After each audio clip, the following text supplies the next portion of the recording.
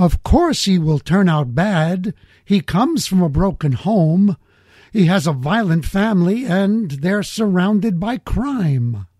That's a popular story that many people still buy into. Fortunately, there's another story, and it goes like this.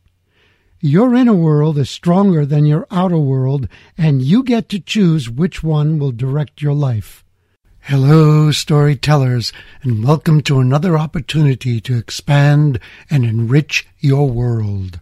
One of the ways that you can definitely accelerate your growth is by choosing to read more wonderful books. And our sponsor, Audible, offers you a free downloadable audiobook of your choice. You choose from more than 180,000 titles. You get to keep it, and you also get an entire month free of all of Audible's service. Go to www.audibletrial.com/storypower and choose a form of audio empowerment today. I really value your presence here, your loyalty by listening to this show again and again. And I'm going to ask you for a favor. Go to iTunes and leave a rating and a review for this show. One of the easiest ways to do it is to leave a comment about your biggest takeaway from today's episode. And that will help the show to gain more visibility. Then more and more people can have the opportunity, like you, to enrich their lives. Thank you in advance for doing that. Today's guest is a man who believed that his inner world could transform his outer world. He acted on that belief. Here's what happened. He became a mechanical engineer. Then he became CIO and COO for a major financial education company. He created his own 7-figure income and decided to empower others with his secrets of wealth creation and financial independence. You can say that he is a passionate freedom fighter who can teach you to triumph over lack thinking, debt, and poverty. His formula is the Millionaire's Manifesto. He reveals it in his book, The Millionaire Choice. You can learn more about that and grab your copy at www.themillionairechoice.com. His name is Tony Bradshaw. Get ready to learn how you can shape your personal and financial destiny. Tony, welcome to Change Your Story, Change Your Life. Hey, thank you, Lewis. Thanks for having me. You're welcome. So, Tony, who influenced you the most when you were a child? You know, I would have to say that would be, I would name two people in that, but I'll start with my mother. My mother was just a really tremendous woman. She really fought, and because of her childhood and how difficult her childhood was, she really overcompensated for us as a family, and as she tried to bring us up. And just time and time again, now that I'm older, I just really appreciate that side of who she was as a woman, and, you know, what she meant to me and to our household as we kind of like struggled to, you know, break out of that lower middle income family lifestyle that we grew up in. All right, so what was very difficult about your mother's early life? Oh, man, that list could just go on forever. Wow, just story after story. And then, you know, when you realize that your mother comes from a broken home, alcoholic father, alcoholic mother. I remember my mother telling me the story one time of as she was young, seeing my grandfather that is, strangling my grandmother with a phone cord. Fortunately, you know, she was able to get out of that situation and then finally divorced him. But then she was left to raise 4 kids on her own, and you know, with not having a male role model in the house, it just wasn't a really good situation. Wow. Siblings were abusive, both physically and emotionally. And even to the point, you know, my mother passed away a couple of years ago in 2016, and she didn't talk to her siblings for, I would say, probably the last 5 to 10 years she was alive. They just had no communication, and I really didn't think they were going to show up at the funeral. It was just, you know, it was just a real really a bad situation, and I got to witness some of that in a lot of different ways growing up. Wow. In the face of all that, did you have a childhood dream of who you wanted to be when you grew up? That's an interesting question. I didn't quite come anywhere close to that. I wouldn't say that those bad situations, my parents did a really good job of insulating me from that. Although my father was alcoholic until I was about 6 years old, crazy stories there. Just that I have a few memories before he actually stopped drinking.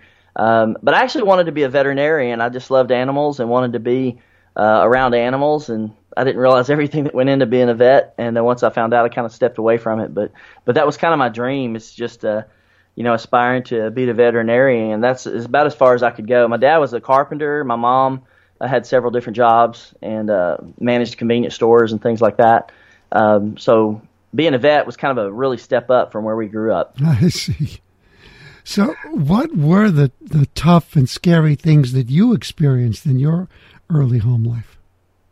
Yeah, so probably the scariest thing that I can remember as a kid, I was probably about 4 or 5 years old, I believe. My age, recollection might be a little off here, but I'm pretty sure it was about that age. I believe it was before my sister was born, or she might have been a baby at the time. And so this was before my dad stopped drinking, and he and I ran down to the store, and if I remember correctly, we were looking to pick up some more alcohol. There were some friends at the house, friends of theirs, and he was making the beer run. And on the way back, we got pulled over by a police officer, and of course my dad had alcohol on his breath, and so they took him off to jail and took me home.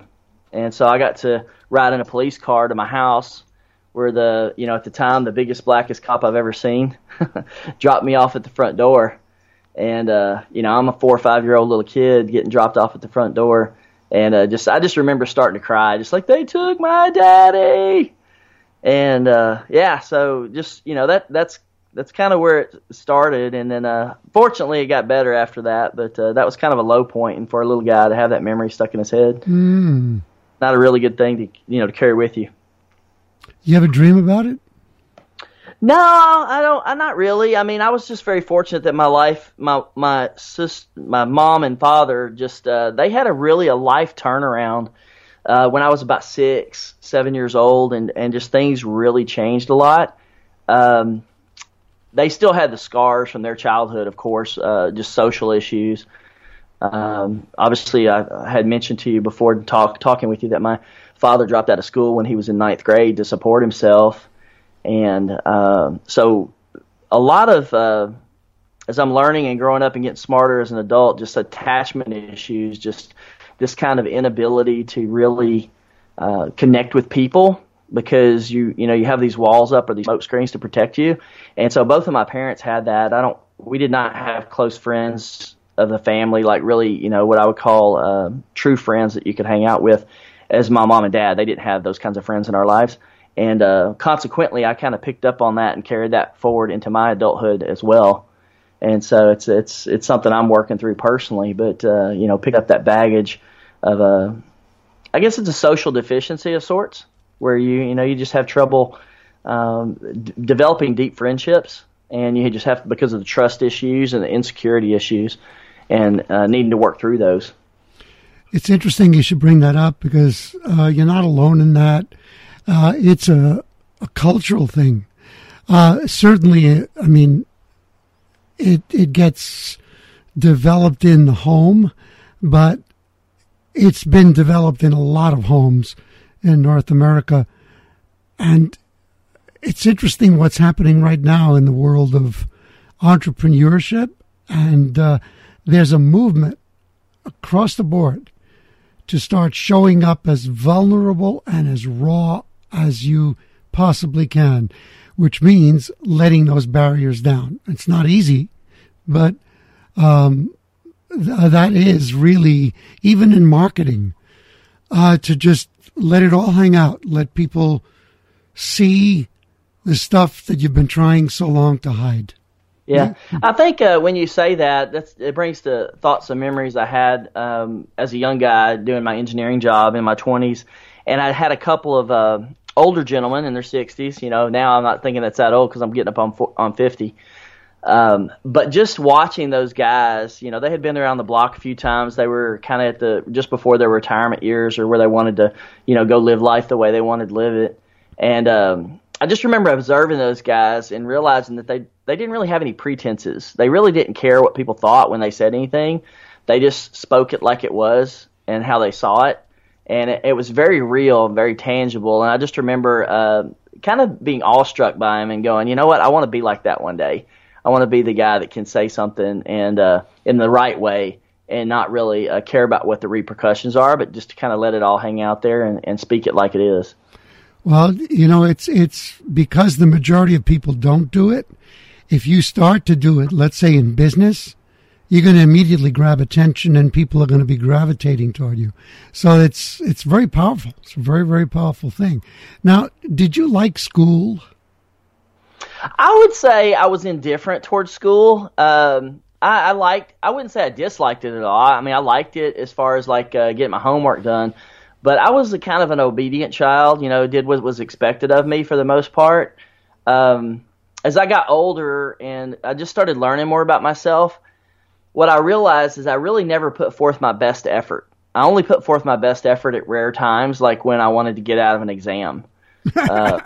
You know, when I figured out if I had an A average, I wouldn't have to take the finals, I was all over it and driving for that A. But I just never really saw myself as an intelligent person or a smart person. And so I didn't really try that hard. I didn't realize that if you just do your homework and work hard, you can pull straight A's. It's just not something that was taught. My parents always said, do the best you can do. I never really did. I was really that B student, CB student, A student, you know, like an average. You know, I think I pulled like a 3.2 or something like that when I graduated school, and about the same in college, about a 3.2.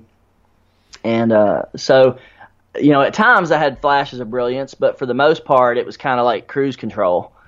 And but I made it through, and it was worthwhile doing. What's really interesting is that you said that you didn't consider yourself that intelligent, and I actually challenge the criteria for intelligence that has been used in schools. Because, I mean, I'm sure you've noticed that some of the most brilliant, innovative entrepreneurs of our time didn't fit into a school environment. A lot of them dropped out at an early age because what was happening there bored them. Mm-hmm. Absolutely. And then they went, like you just said, if you weren't that smart, then you wouldn't have been able to just easily figure out how to get straight A's. Mm-hmm. You know? Yeah, and you know, just kind of what you're saying, you're going down this vein, but this research about, I think there's like 6 different types of intelligence. You know, emotional intelligence, you know, obviously intellectual, like books and things like that, but musical intelligence. And what we have in school today is just a cookie-cutter approach to education. And the reality is, you know, I've got 6 children, and one of my girls, my boys both did really, really well. They averaged pretty well. She has exceptional gifts in some areas, but she struggles tremendously with math, you know. And my wife also is not that strong in math. And I'm like, why am I wasting my daughter's time trying to shove algebra and some of these other topics down her throat that she is not necessarily, I wouldn't say competent is not the right word, but she has giftings in other areas. We should be magnifying her giftings and developing her giftings than trying to bring a C average or a D average up to a B. Absolutely. She's going to be so much more successful if she's able to focus on the areas that she's gifted in. And so I know some of that kind of teaching and thought processes are coming out more today. Yeah. But that kind of stuff needs to really be pushed a lot more. Oh, I mean, look, I believe the educational system is, well, look, the one that we know that's still hanging around was designed during the industrial age to create worker drones, employees for average paying jobs. That's what it's about. But when a person has creativity, I mean, an algebra and geometry, great, they might give you a discipline, but you're not really going to be using them unless you're in a field that demands them. Most of us are not. I'm holding a book in my hand by Robert Kiyosaki, Why A Students Work for C Students and B students work for the government. That's an interesting one. I've always heard average people run the world, or something like that to that team. Yeah, it's quite an interesting conversation. What was the money conversation like in your home and your environment? Oh man, it was rough. I mean, my parents did a great job of shielding us. So I didn't grow up thinking I was poor or, processing things that way. There were times that we definitely struggled. I remember, I didn't know this until I was much older as an adult, but a year that my dad was, the company he was at was on strike. And he made, worked the whole year, your whole life. You worked the whole year for your life, made $7,000, and it's just not good, not a good thing.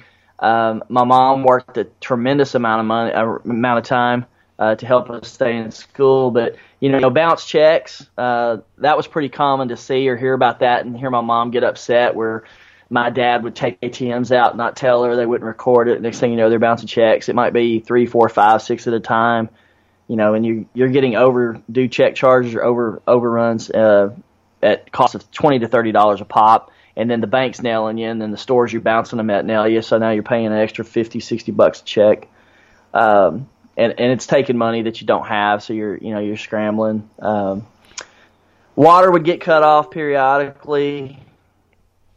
My mom would need to take a shower, and my dad would grab a tool called a water key, go out and turn the water meter back on, because after you don't pay your water bill for a while, they come out and turn it off. And so they did that, and he'd turn it back on. Eventually they padlock it, and I recall one time him cutting the padlock, turn it back on, and I believe they took the meter out eventually, and you got to pay it. And so electricity we get off periodically, get cut off periodically. Just things like that. And then probably the thing I dealt with, my mom and dad made a lot of sacrifices, and they put us through a private school. It was a very inexpensive private school, and but at the same time we weren't paying the bills on time either. So it was pretty common for me to show up to school, every school New Year, and not have the bill paid, not to have the tuition paid, and then all of a sudden I don't have a homeroom. Like, they don't even know I'm showing up. I'm getting on the school bus and with the other kids, and the school doesn't even know I'm coming because the bill hadn't been paid.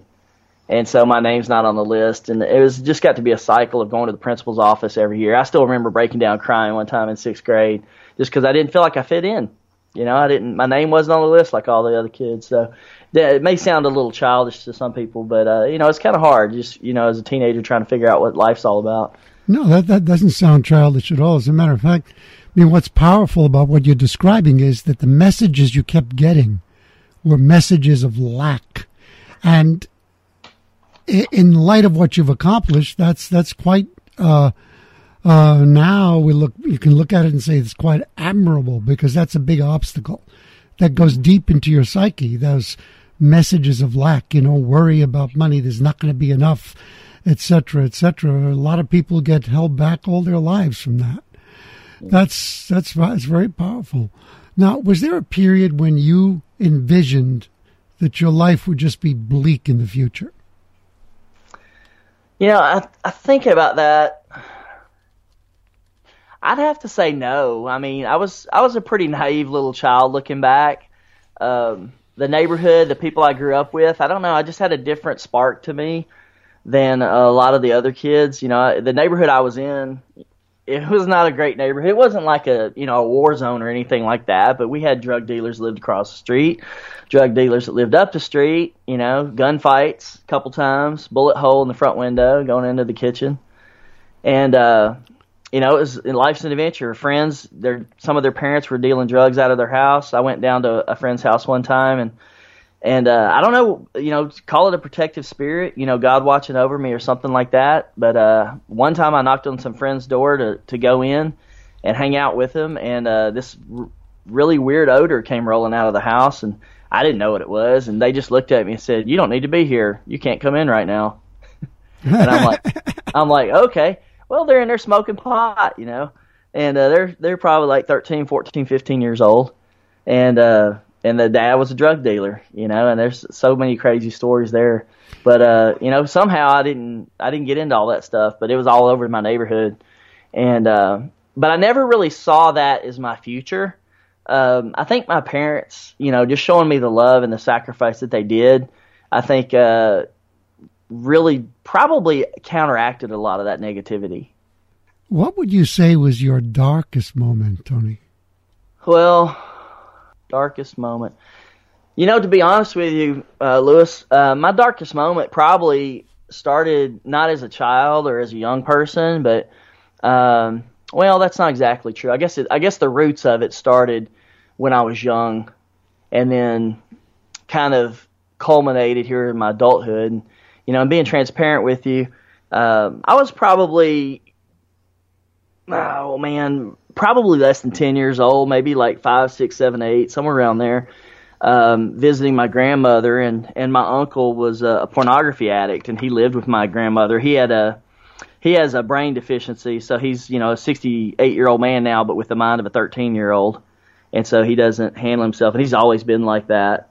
And so he had some pornography, and I got exposed to it when I was rather young.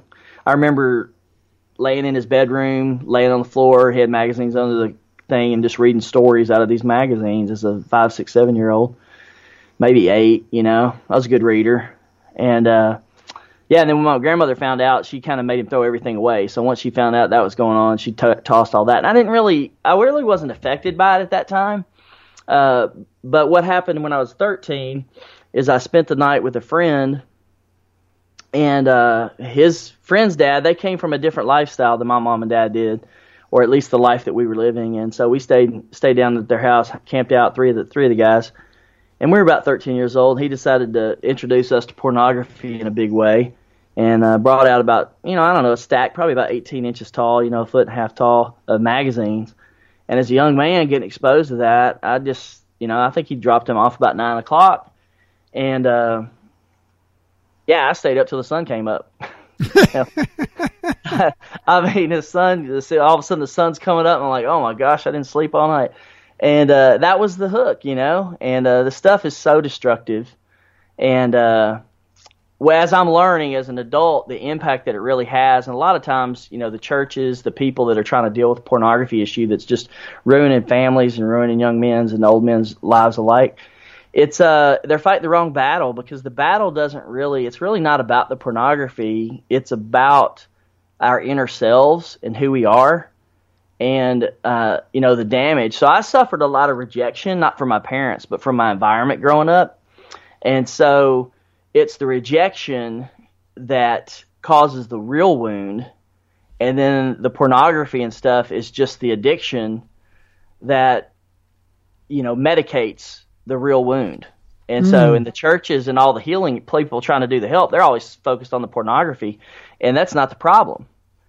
The problem is deeper. It's in your inner self. And so that's some of the things I'm digging out. I've been married 20 years, and when you say your darkest moment, I got married. I was a virgin when I got married. I was excited about that. I had been able to keep myself from my wife till I was 28 years old. And I thought, wrongly so, I was probably a little bit arrogant about that. And kind of lifted myself up, a little bit haughty. A lot of people don't make it that long. And but that's something I aspired to do. But it also gave me a false sense of security in my marriage. And so my wife and I have been married 20 years, but I would say that she's had a really rough go of it, because I haven't been a great guy, And I thought I was a good guy. I thought I was doing all the right things, but the reality was I wasn't, and I had a lot of wounds. And so my darkest part in my marriage or my lifetime has probably happened just in the last 5 years. And fortunately, my wife and I have made it through it, and I'm getting the help and the healing that I need. So I'm, being real transparent, seeing a therapist, and dealing with all my baggage from my childhood into my adult life. And this last year or two has been just amazing. Probably the best 2 years of my entire life. But it's taken a lot of work to get there. Well, listen, what I'm hearing is you're working hard and achieving self-awareness, which is probably one of the most difficult things for a human being to do. So I applaud you. That's fantastic, and you really can't demand more of yourself than that.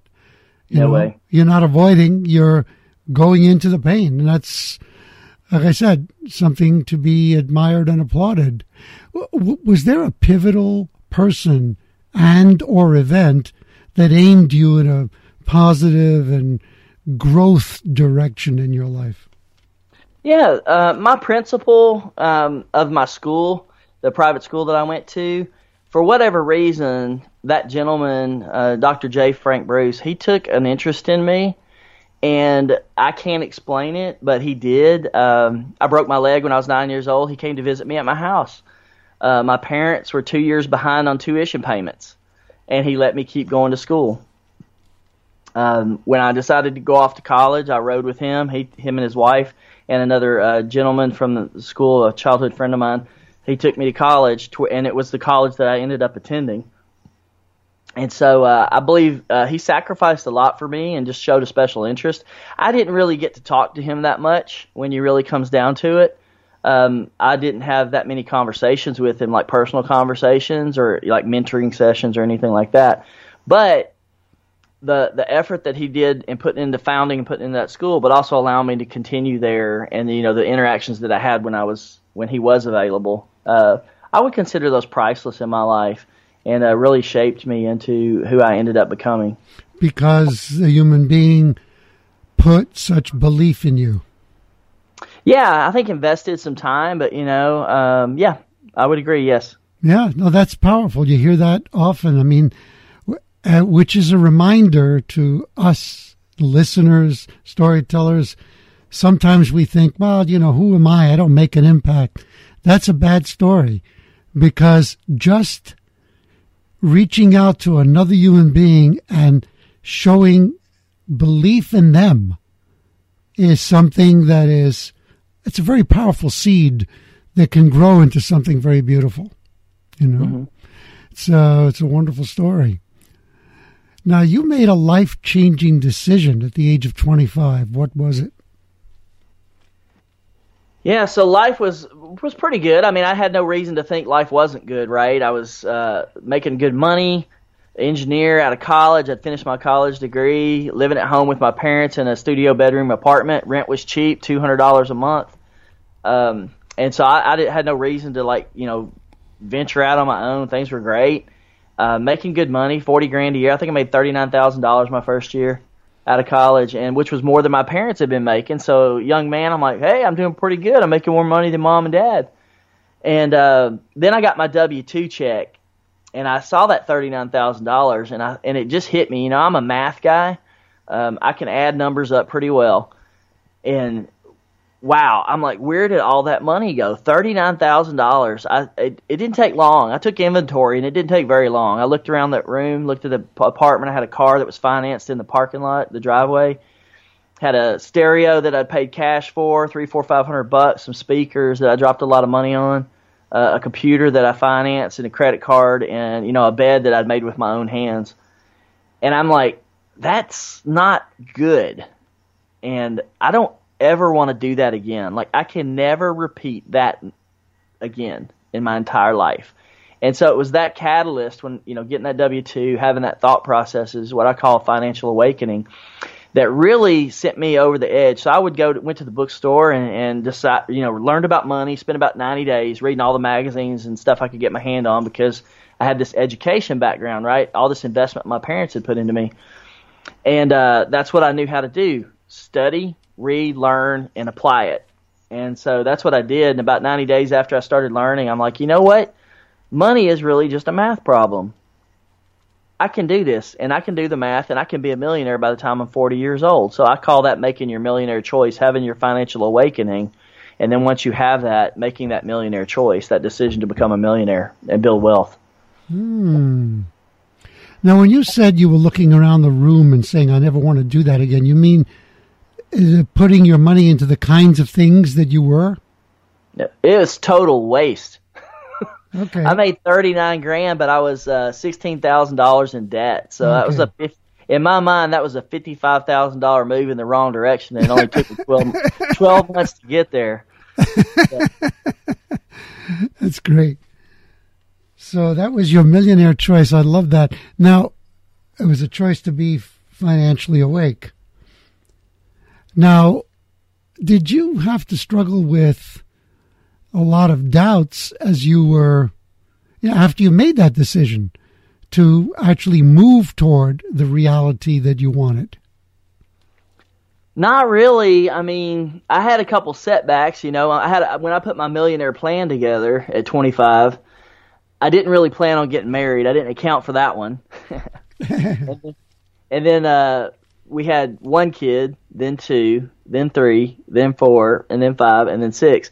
And I didn't really plan on those. I had no idea what that would cost. So none of that stuff was in the equation. So while I had setbacks that caused us to have to make adjustments, I just kept moving forward. It's kind of just how I'm wired, I guess. And I probably get that from my dad, because my dad's just a work machine.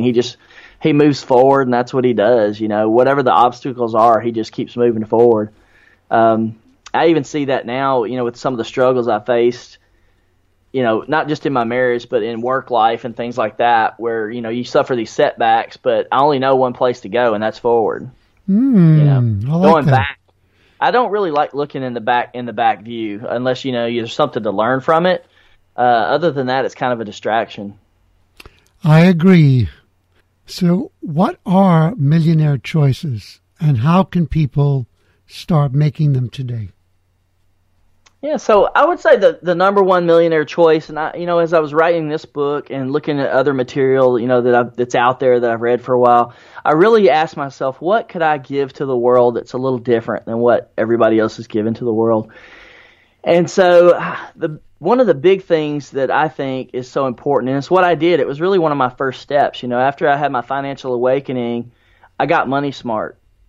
I went and started studying about money. And so putting this in simpler terms is like this. We go to school from K through 12, and we learn what? We learn English, math, science, history, a couple other subjects.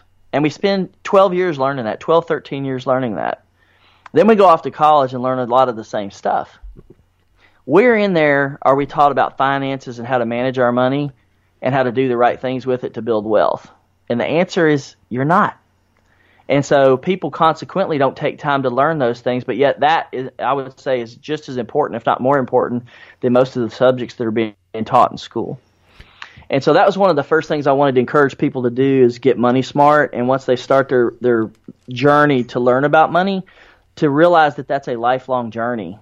I'm coming up on 50 years old. I'm 48 right now. 2 more years and I'll be there. And I don't know everything about money. And so I know elements that allowed me to become a millionaire, but I would have to go seek out counsel from other people. So I still have much more to learn about it over time. And so that was one of the big things I would tell people to do, is that you just need to start learning. You need to take time and learn and carve time out of your schedule. Unfortunately, too many people spend a lot of time watching TV, and that takes away from their time that they should be using for other things like learning about money. So besides your book, which will be a powerful learning tool for them, can you recommend any other resources? What about Robert Kiyosaki's material? Yeah, so I love Robert's stuff. He, at the company I was at previously, we talked a lot about him and his real estate focus on real estate. Rich Dad, Poor Dad's a great book. I've heard a lot of people use that book to get started in real estate, and they start there. That's a good one. Another great one is Grant Cardone. Grant Cardone's going to pump you up. He's got a great podcast, got a lot of great resources. He's going to be in real estate, but he's also going to be in sales and some other things. There's network marketing out there, but really get into a cycle of just reaching out for new material. There's just so much material available. Find a mentor and just keep at it over time until you get a little bit smarter about it, and then you can apply it. The one thing I would say about a lot of the guys that people shouldn't really get into a rut is most of the financial guys that are out there they're teaching exactly what they know, which in many cases is like one revenue stream or one income stream. So one might teach about, whether it's budgeting or mutual funds. Another one might teach about day trading. Another one might teach about flipping houses. Another one might teach about, rental properties and leveraging for rental properties. The reality is all of that stuff works in some way if you do it right. So you want to spend time learning about all of them. Don't get so locked in on one that you only know one thing, but become proficient in a couple of different things. And they call it, multiple income stream kind of concepts, to where you can fall back on some things. If something goes south on you, you can fall back on something. Some people, they end up leveraging themselves, over leveraging themselves in real estate and get burned. And so they have to find a new thing to fall back on when that happens. I love that. It's great advice. Have you ever played Robert Kiyosaki's game, Cash Flow? No, I haven't. I've heard that name before, but I probably ought to look at it since you brought it up. It's a board game, and what's beautiful about it is that what it does is it begins to simulate real life scenarios where you're forced to make money decisions. And I've played it, and what's amazing about it is that although it's a game and you're playing with quote unquote fake money, the emotions get so strong that you begin to get knots in your stomach when you have to make these decisions, because you know that they can make or break you. And you learn a lot about yourself and about what kinds of decisions will move you forward and which won't. It's a really worthwhile game to explore. Yeah, I'll check it out. I've played Life, and we've played Payday around the house here. But those are probably not as realistic or as real life as probably they could be. Mm-hmm. Now, how can people begin to break their bad money habits? Because I would say we all have them. Yeah, I think there's a couple of things is, realizing where your money habits are. I think one of the number one ones you need to break is, how you spend your money. So and I'll just list a few of these, is money. People don't keep track of their money. And because of that, they don't ever make headway. And then they burn through their 20s and they burn through their 30s. And hopefully they wake up in their 40s, but maybe not. Maybe it's their 50s. And by then they're scared to death, right? Retirement is that crazy word that when you're in your 20s, you don't care about it. When you're in your 50s, you're scared to death of it. And so the first thing I would tell somebody if they want to break their bad money habits is you got to start thinking about where your money's going, and you got to organize it in a way that's actually manageable for you. And the way I do that is I create just 4 buckets. I want a very simple budget and I call it a spending plan. And that would be organize your living money into a category. It's what everything you have to spend to live on. If you got to buy food, you got to buy water, you got to pay for the electricity, the car, those kinds of things that you have to operate your daily life. And then you're going to put that in one bucket, and that's what I call your living money. Your next most important category is what we call wealth money. And this is the category that everybody tends to skip out on when they're in their 20s and 30s and hopefully wake up. And that's the money that's going to actually turn you into a millionaire or help you build wealth. And the reason I break those two out and call those the two most important is because a lot of times people are going, I need $4,000 or $5,000 a month to live on. I don't have any money for wealth money, or I have only $100 a month to put back, or $100 a year, or something like that. I really want to get people to turn their thinking upside down when they start messing with their money and deciding how to invest it and spend it. I really want people to set specific goals and start thinking about how they can increase that wealth money as much as they possibly can. And it's not because you're a hoarder. It's because wealthy people can help people in need and help more people in need. And so you're not just building wealth for yourself, you're building wealth for the ability to help people when they need it. And so by breaking the budget down into those two categories, the spending plan down in those two categories, you get a real good visual on how out of balance things are. So if you're spending $5,000 a month on living expenses and nothing in wealth money, you're kind of out of balance. If you're spending $5,000 on living money but $2,500 on wealth money, or maybe $1,000 on wealth money, let's make that at $12,000 a year. That's a pretty good balance. I know how long it will take you to become a millionaire if you put $10,000 to $12,000 a year back into your wealth money or investments and things like that. That's a mathematical calculation that can be fairly predictable. And so it's with that kind of mindset that you can say, hey, I can be a millionaire, and I can be a millionaire by this date if I put this amount of money back. And then the last two categories are play money and other money. And so play money is, your gym memberships, things like that, things you don't really have to spend. Maybe you go to a movie, maybe you eat out. Those are all flexible spending accounts. And then other money is where I choose to put things like gifts and birthdays. They're kind of like they're nice to do. But again, if push comes to shove and you need to tighten up your spending plan, cut some things, that's going to get cut. Now, I don't recommend you cut your wife's birthday present out of the other money. Don't say that's not going to give you a good result. Now, it's interesting that in the play money you included the gym. Why? Because that is essential to people's health. Yeah, I put it in there because it's still flexible. Like, it is something that I would say is you need it, but if you compare it to food, which one's more important? Or you compare it to heat if you live in a cold area, or AC if you live in a hot area. So those are kind of like required spendings and then flexible spendings. So, and I agree with you though, health is important. I've just started title boxing with my wife 2 months ago, and you start to realize how out of shape you really are when you start going to do title boxing. Mm-hmm. What's title boxing?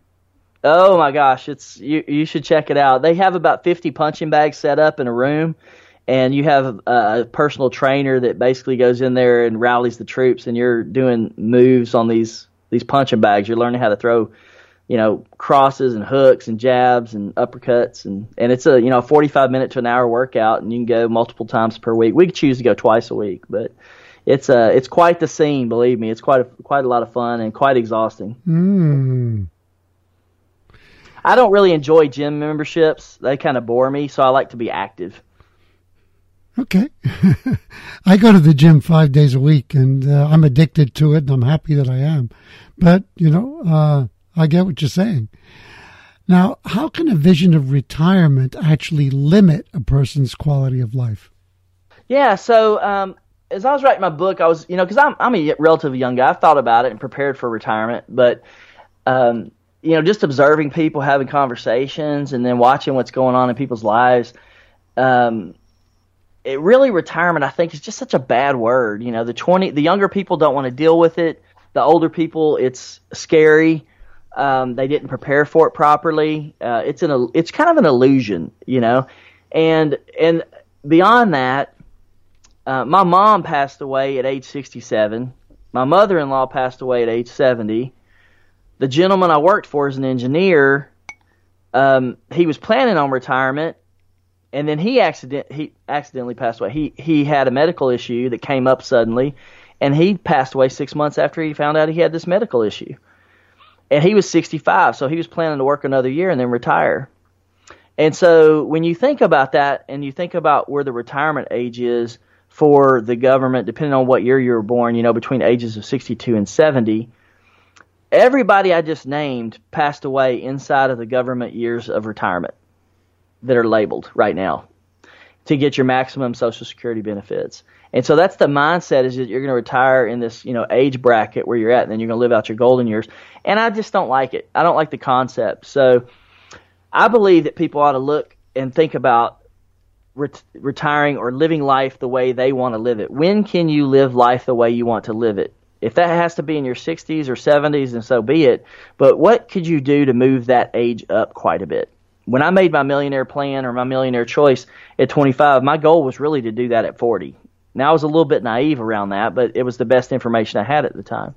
And so my goal was to say, hey, I've got enough money at 40, I can retire. At that time, $1 million seemed like a lot of money, and it is. But for every average everyday Joes, everyday people, my advice would be, what can you do to move that up? 59 and a half is the first year that you can actually draw on your Social Security or retirement benefits out of your 401k and IRAs without getting any tax penalties. So why not make that your low bar? If my mom had made that her low bar, then she would have had a good 7 years of, living life the way she wanted to live it. And wouldn't the next step, would you say that the next step up would be to circumvent that altogether and create an economy for yourself so that these limited sources of money that the government holds in front of you are almost irrelevant? Yes, absolutely. Like, why do you even need it? And that's, and I think, coming from a lower middle income family with the money that we had, the idea of making $100,000 a year was such a foreign concept to me. I had a dream of becoming a millionaire, but I was going to do it on a $50,000 a year salary. I wasn't going to bust it, get much above that. I just didn't. It was beyond my ability to consider making that kind of money. Now, my income obviously grew well past that, but at that time, I was kind of what I call income lock or income stagnation, which is where you're locked into this mindset, this hourly mindset or this income area, because that's what you know. You don't really think, hey, I could double my income. But the reality is people do it every day. And so your income is really only limited by you and what you think you can make. It's really your own limitation. It's self-imposed. I agree. Absolutely. Now, would you say that there's one belief about money that you would consider the most destructive? Well, the one I would say that affects people and keeps them from really reaching their full potential is, you go back to money is the root of all evil. I think people have a wrong view of money and wealth. Specifically, I'll go more specifically, even as growing up where I did, you have really two thought processes. One is I will never be wealthy, or all wealthy people are bad and greedy. And the reality is both of those are lies and they're wrong. Both of them are wrong. I'm not greedy, I can tell you that. Everybody that knows me can tell you that. And I didn't think I could be wealthy when I was young, before 25, but after that I realized I could be. And because I made that decision, I was able to hit it. I'm no more capable than anybody else out there. I can guarantee you that. My upbringing, the places I've been, I didn't go to Harvard University. I went to a little bitty small podunk school. It wasn't a big deal. It wasn't like the super education. It was fine and it served me well, but it didn't equip me above and beyond anybody else.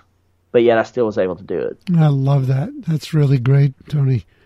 Now, why did you choose 10 millionaire keys to write about in your book? Well, interestingly enough, as you start thinking about writing a book, and this is the first one I've written, but I plan on writing several more, you come up with what am I going to write here? What's going to make it different? And I really just went back to what I did. At 25 years old, what was it that made me into a millionaire? And it just worked out to be 10. When you go through the financial stuff that needs to be done, the everything that played into it, it just came out to be 10. And so, as well, since you've looked at the book, Lewis, is that it's not just all about money, right? I don't even start the 10 keys out with money. I started out with character and how important that is, because that's the foundation of what made me into a millionaire, was a stronger character of who I was as a person. And I got that from my parents. I didn't get money from my parents, but I got my work ethic, my discipline, my focus, those things, integrity and sense of responsibility all came from my parents. And some, obviously expanded and built on, but that was the foundation that allowed me to take those next steps into the other 9 millionaire keys that actually turned out. And storytellers, to find out the rest of them, get the book. No, it's true. What are the 4 factors other than money that are vital to a millionaire mindset? Yeah, so I would say your character is going to be one of the biggest ones, and I just mentioned those. But beyond that, how you use your time. A lot of people make excuses for why they don't have wealth or they don't make money or whatever. List the excuse out and you're going to have it. I have to deal with this excuse all the time in my house when I ask people why they didn't get stuff done, and they say I didn't have time. And the reality is you always find time to do what you want to do. That's the reality. It's for everybody. That's the same answer for everyone. You always find time to do what you want to do. I guarantee it. Whether it's sitting on the couch watching TV, going playing golf, whatever it is, you always find time. And so how people use their time is critical in their ability to build wealth. And so unfortunately, there's the statistic is over 100 people, average American spends over 120 hours a month watching television. That's a full-time job. That's right. Yeah, it is. Yeah, it's really close to a full-time job. And so they're just burning their time, and they should be using that to get well. The other ones would be, getting smart and educated about your money, just learning. You're going to be a lifelong learner, but even on top of that, you need to find a money mentor. You need to, find somebody who can help you, lead you, guide you, just like you're doing with the story, Lewis, and your podcast. You're a tremendous mentor. And so you're looking for somebody that can help you do that thing with your money. And then the other would be, plan. You need to have a plan. You can't just have knowledge. If you don't have a plan, you're not going to go anywhere. Wonderful advice. Now, what is your favorite book besides your own? I'm partial to, there's so many good books out there, but I'm really partial here lately to Jim Collins' Good to Great. Mm-hmm. book, I find myself quoting a lot of things out of that. I've watched that book transform the organization that I was in, just with some of the things that Jim shared in his book about business and how to grow a business. But also, there's just a lot of good wisdom in there that helps you cut through all the junk that's in a business that kind of holds a business back. And so he helps bring that stuff into focus, and I think get really good results. And so we've applied that book in several ways and been able to see some growth from it. Yeah, I like that book myself. I remember being very impressed when I first read it. Why should people consider wealth creation a responsibility and a duty? Well, I believe that wealth, and this is where people get hung up, if you're going to build wealth, don't just build it for yourself. And so one of the greatest things about having money that I've really enjoyed is just having people that need it around me and being able to help them when they're in a tight spot. Not just, enabling people or giving money to people.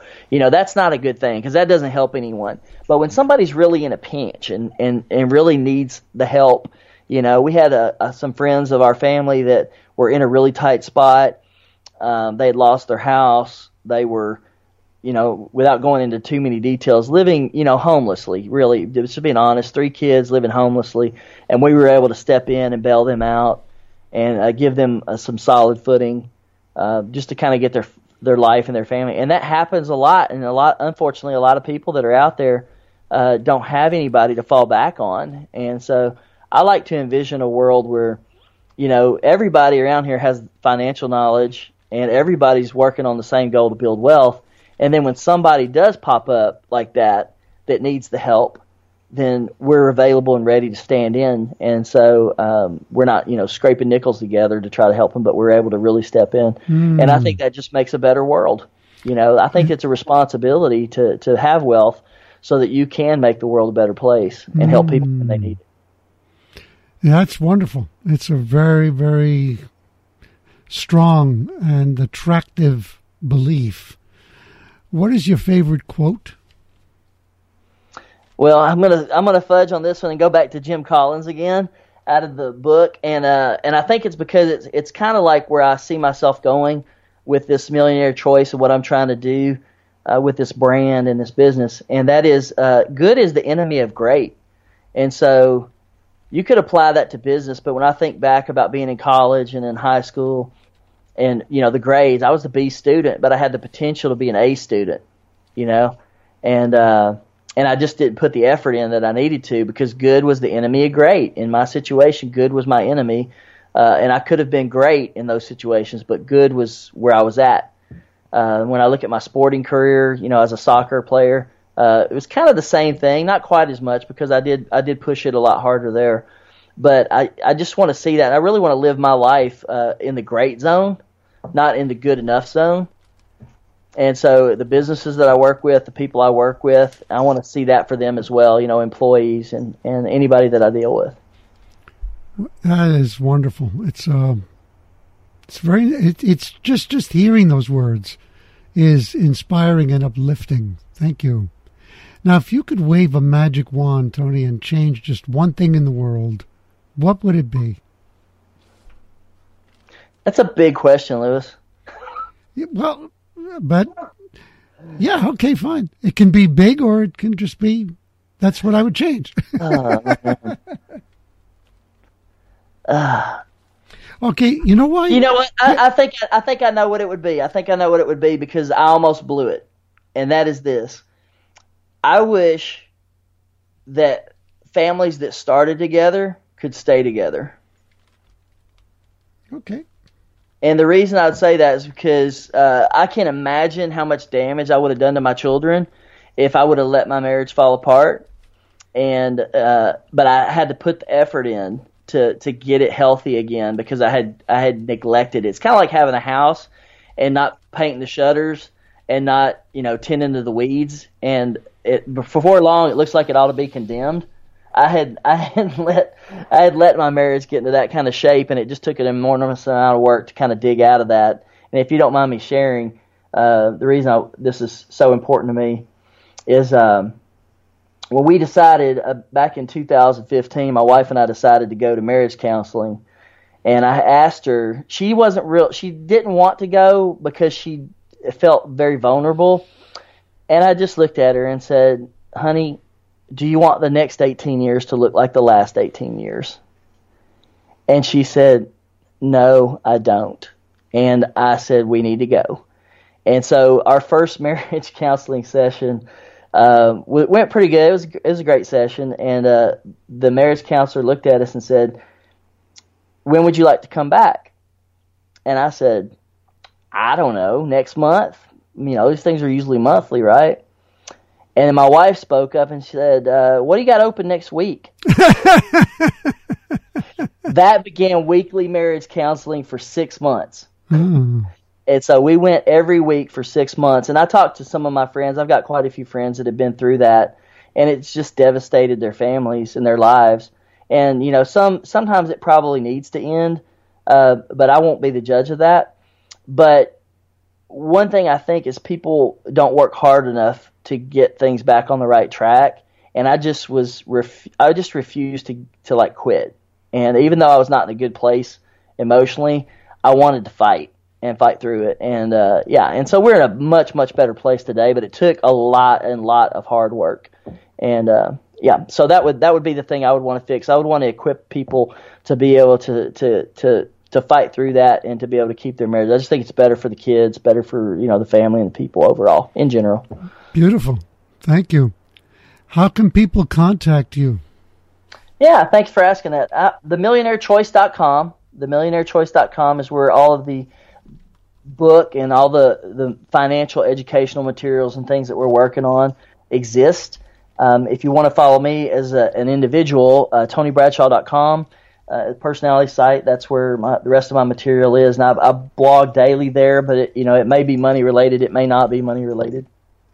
But that's it. And do you have any final thoughts for our storytellers today?